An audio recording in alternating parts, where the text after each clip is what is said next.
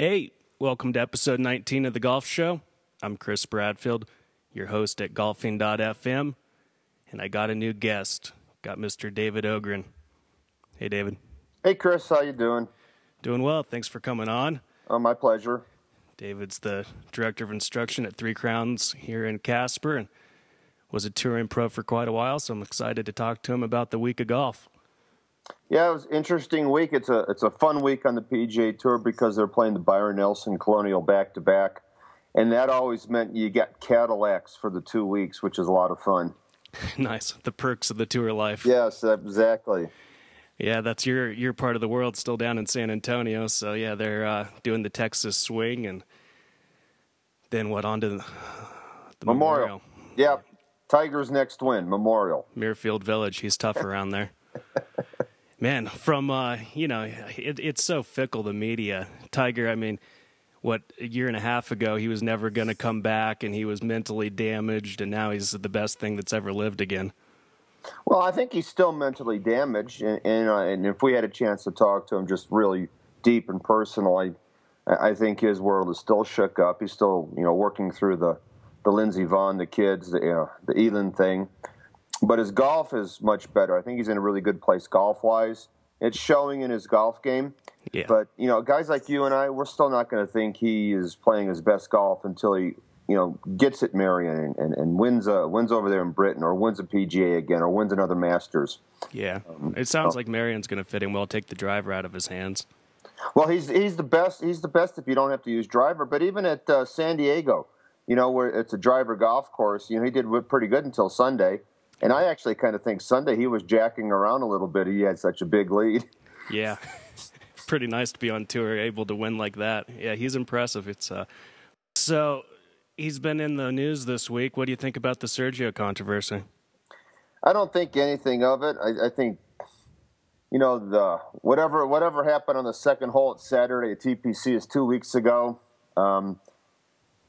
And Sergio said whatever he said. He has no idea what the fried chicken comment means. He's not from the United States. He doesn't know that there's any connectivity there. He just remembers that Fuzzy might have said it a long time ago. Well, that's what I thought, but then he comes out and says, I didn't even know about the Fuzzy comment. I was 17, and I didn't know about it. Somebody just apprised me of it this morning. And he had to have known of it, or he wouldn't have said it, exactly what you said.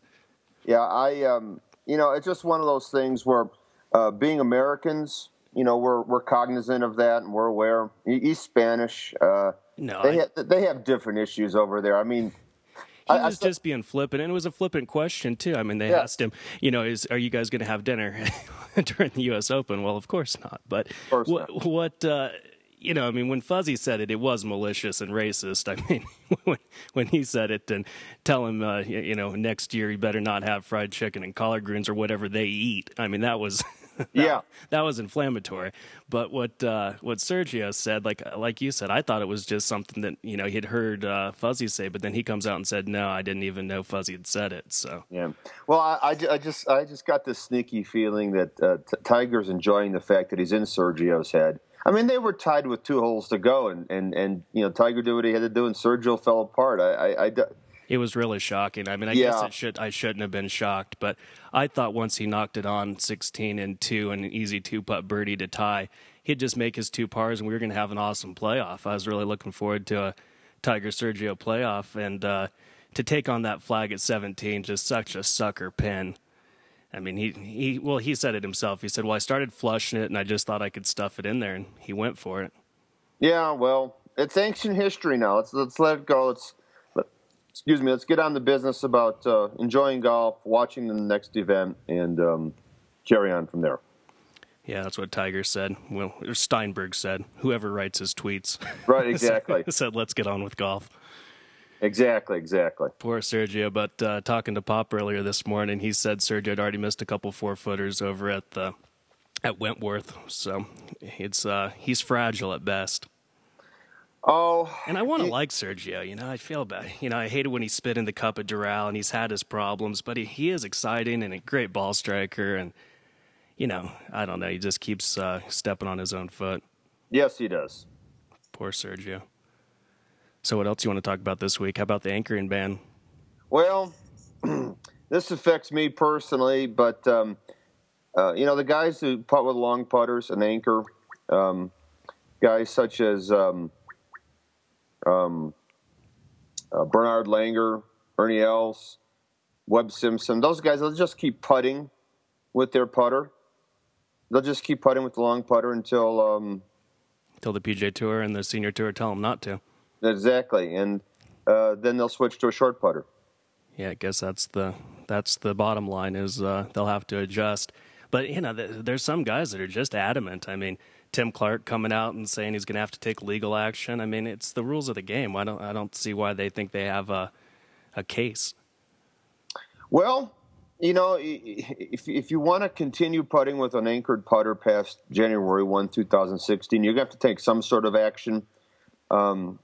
I don't think the fight is worth it, personally. It's going to take a toll out of you mentally, physically, and financially, because you have to pay the attorneys to go fight it.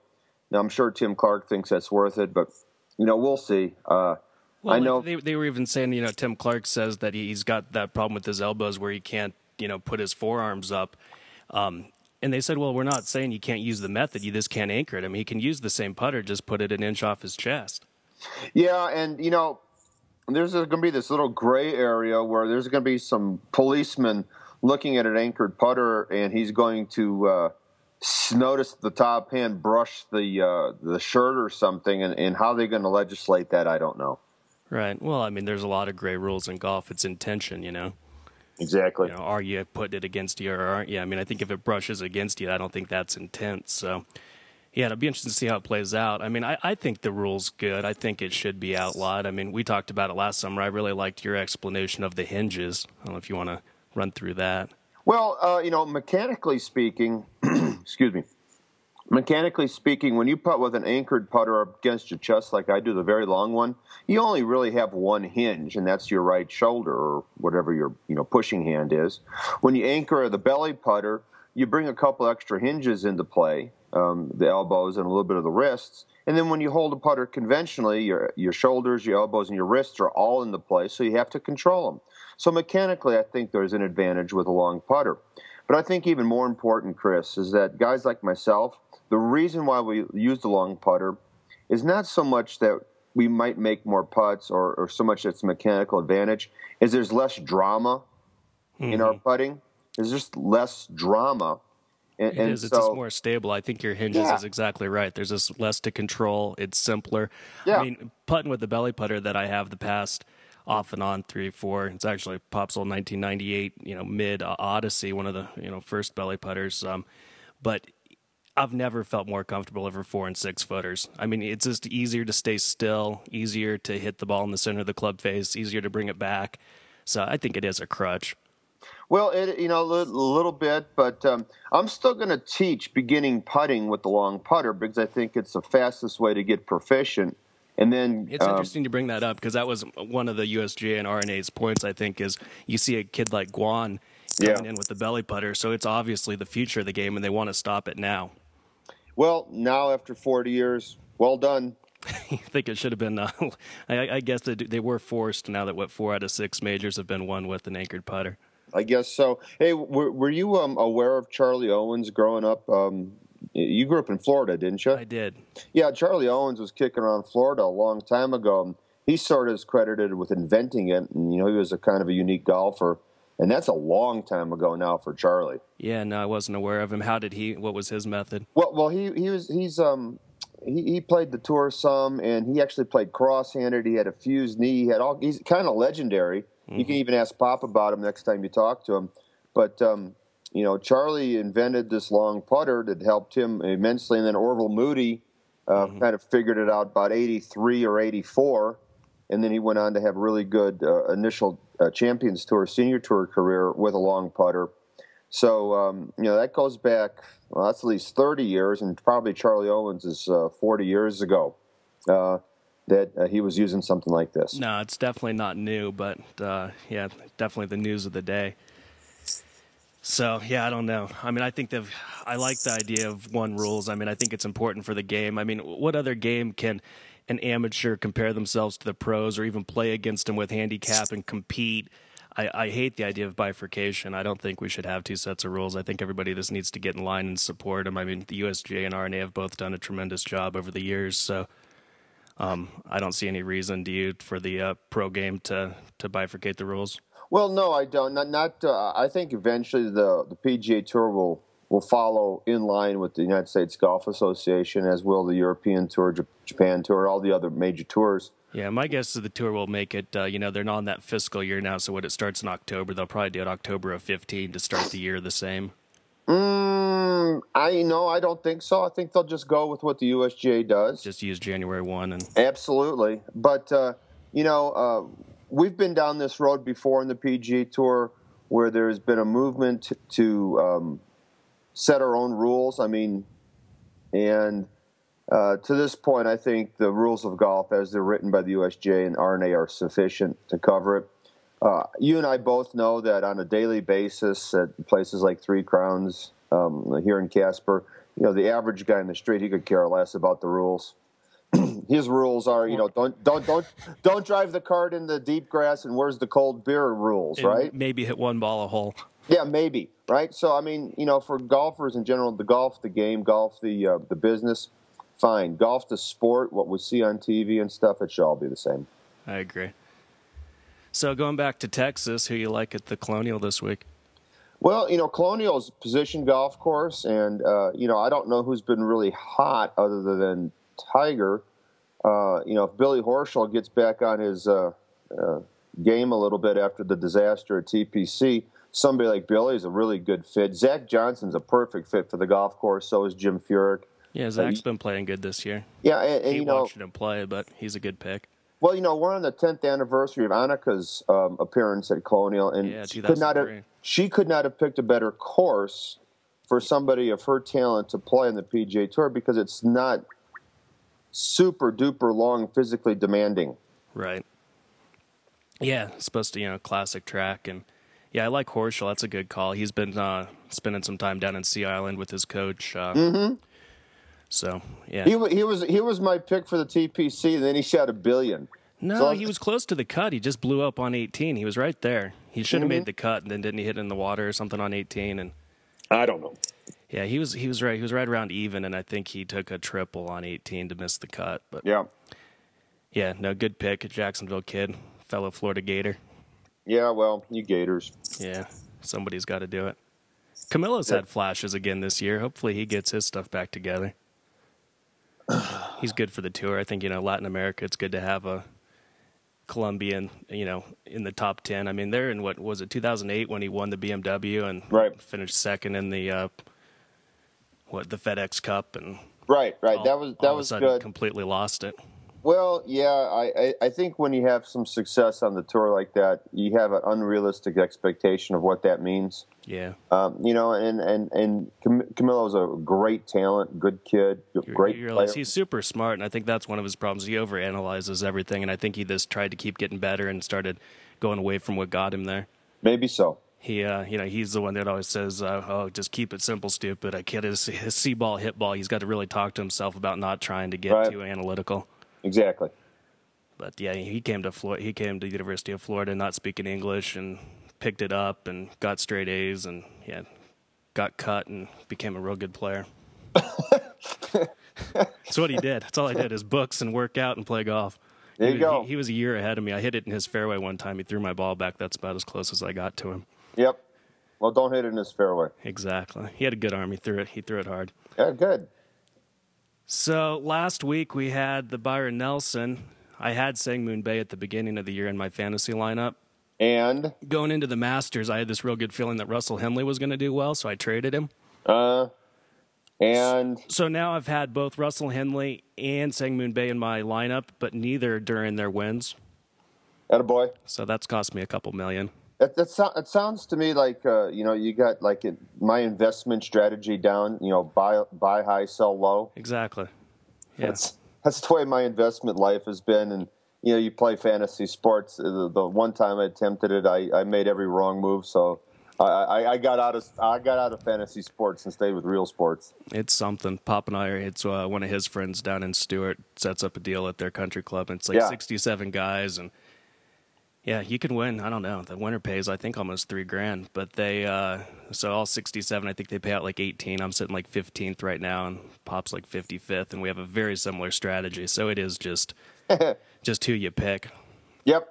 Last year, what happens is you get a stipend, say like $5 million, I think it is, and every player has a value. Mm-hmm. So last year we went with stars for him. He had Woods, Fowler, Scott, and Westwood. Right. And it was a terrible year. He was where he is now. If he would have had them this year, he would be right at the top. Yeah, well, Adam Scott finally gets his major. Good on him.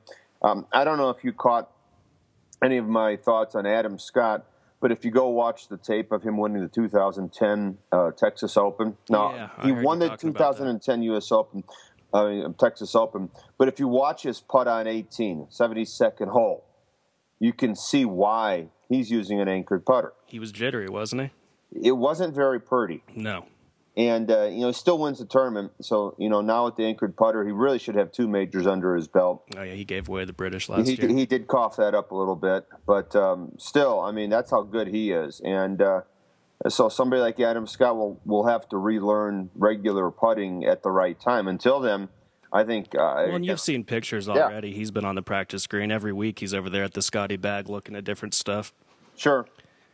So, and I'm sure he and Scotty will go to the studio and they'll figure something out. So you think they'll all go to just a conventional putter? You don't think he'll go to, a 44-inch instead of a 46 or whatever? No. I think when push comes to shove, the alternative to anchoring is just be regular. You just got to figure out your best way to do that. You think you'll have guys like Longer and them quit? No. I think he likes golf too much. That guy plays a lot of tournaments. Maybe he's miserable because, he's been there before with the Yups and he's figured out a way to do it before. I remember at Augusta him holding his forearm with the other hand, and he had all sorts of crazy grips. Yeah, he's got 2 Masters wins with the Yups, so that's how good he is. Yeah, pretty good ball striker. Yeah. Still a great ball striker. Yeah, exactly. He hits it just as good as he ever had out on the senior tour. Pretty much. So they got their first major coming up this week of the year. Yeah, where are they playing? Bellerive? Sounds right. It's in St. Louis? St. Louis, Bellerive. Some of my friends have been telling me the course is long, lots of rough, going to be high scores. I only played in one senior PG. I played at Oak Hill in Rochester in May, and it was cold. I mean, it was colder than it is here, cold, in upstate New York. Yeah, so, can be. Yeah. Spring in New York, you never know. Never know. Interesting. Well, we got Corey Pavin. That was kind of interesting. Did you see he, instead of trying to win his first major on the senior tour, is going to play Colonial? It's his choice. Colonial is probably an easier golf course for him to play. It's going to be his 30th consecutive start there. Yeah, that's probably the reason. And, the Colonial... Like you said, it's a course. If he's going to play on tour, that's the one to play. Well, exactly. And they never grow the rough up terrible there. I mean, it's too early in the season to get really bad rough at Colonial. And it fits his game excellently. And 30 consecutive years at anything is pretty impressive. For sure. Hogan's Alley. I kind of like Duffner again if he can just make a couple putts. Okay, you can have Duffner. I can have Duffner. I was looking at his swing back-to-back with Hogan's, and there's definitely some resemblance there. Yeah, I saw that. I saw that take somewhere online, and I knew Jason. Jason was playing the Nationwide Tour when I was getting ready for the Champions Tour. Mm-hmm. I I was there when he won back-to-back times on the Nationwide Tour. Right. And just he's an interesting guy if you can engage him in a conversation. Yeah, if he chooses to talk to you. That's right, if he chooses to talk. Use your words, Jason. Yeah, he's funny. He's definitely a character. I like him. He got good all of a sudden. I mean, he's a super consistent ball striker. He really wasn't that good going into Auburn. He wasn't a great junior player in South Florida, and yeah, he's definitely blossomed the last year or two. Well, this just shows you, if you look at the talent code by Daniel Coyle, It explains how people get good. And I think he just got to that critical mass in his game where he kept pursuing it, and it finally just got excellent at it. Stuck in. He just got excellent at it. Yeah. It's a different looking waggle, different looking swing, but Like I said, I think he could have a good week. See if he can make any putts. It's like Schwartzel last week. I mean, he was the best ball striker by far, but he couldn't get it in the hole. If you can't putt, you're not going to win. Yeah, Charles got one of those swings that I use as a model on my V1. So exactly. Yeah, I like his game a lot. His putting stroke too. I mean, it all looks good. Yeah. Yeah, but he was snake bit. He had more edges and still was right there with tied for third or close to it. Well, in the end, and this is what I told the Kelly Walsh kids last year as they kept coming to me, in the end, the team, the individual chips and putts the best, he's the one who wins. Yep. Because it's a relatively easy thing to get somebody proficient hitting the ball. Yeah, you can get close to the green at least. In the end, you have to learn how to get it up and down and how to make putts to score, and that's how we get paid. It's the name of the game. Simple. That's how we get paid. Yeah, Sang Moon Bay, he was calm over the putter all week. And, going back to Keegan Bradley last week, that 60 was impressive, but I don't know how he gets amped up every shot the way he does. What do you think about how twitchy and how, the idiosyncrasies of his pre-shot routine and whatnot? Do you have any thoughts on that? I have a couple thoughts on it. One of them is he probably comes from a culture that trying harder and focusing in more is the way you succeed. And that may or may not work. Sangmu Bay comes from a culture that's very quiet, very compliant, very orderly. Sure. And so sometimes you see that come to the forefront. You see it all the time on the women's tour. They just the Korean culture dominates on the women's tour. Well, you saw again at the Byron Nelson that the Korean way of life suits itself to golf. No, I agree. It's quiet, it's compliant, it's very composed, tactical. Composed. Yeah, exactly. Whereas, if you're a Boston Red Sox fan, it's he's amped up. That wasn't just a strike, that was on the outside corner. That's what he's saying every shot. It's unbelievable. Yeah. And he's twitching and looking at it with that side eye, and oh man, that's hard to watch. Well, it's kind of fun to watch in a way too, because he's still, I think, statistically the number one player on the PGA Tour as far as all around stat. Yeah, his ball striking's been good this year, and he's been that way for a couple of years now. So yeah, he can hit a golf ball. He's got the course record at 3 Crowns. I heard that. First time he played it was an open qualifier, I believe, 63 or something. I heard that. That's what I've heard also. Well, anything else on your mind this week? No, that's about it. I just rolling right along, doing what I do here at 3 Crowns, and I've got a long summer in front of me. May's almost to the end, and in June everything changes. The kids are out of school, and I'll be swamped. I'll be buried with kids and good summer programs. No, I like it. I like that you're getting the juniors and the girls involved.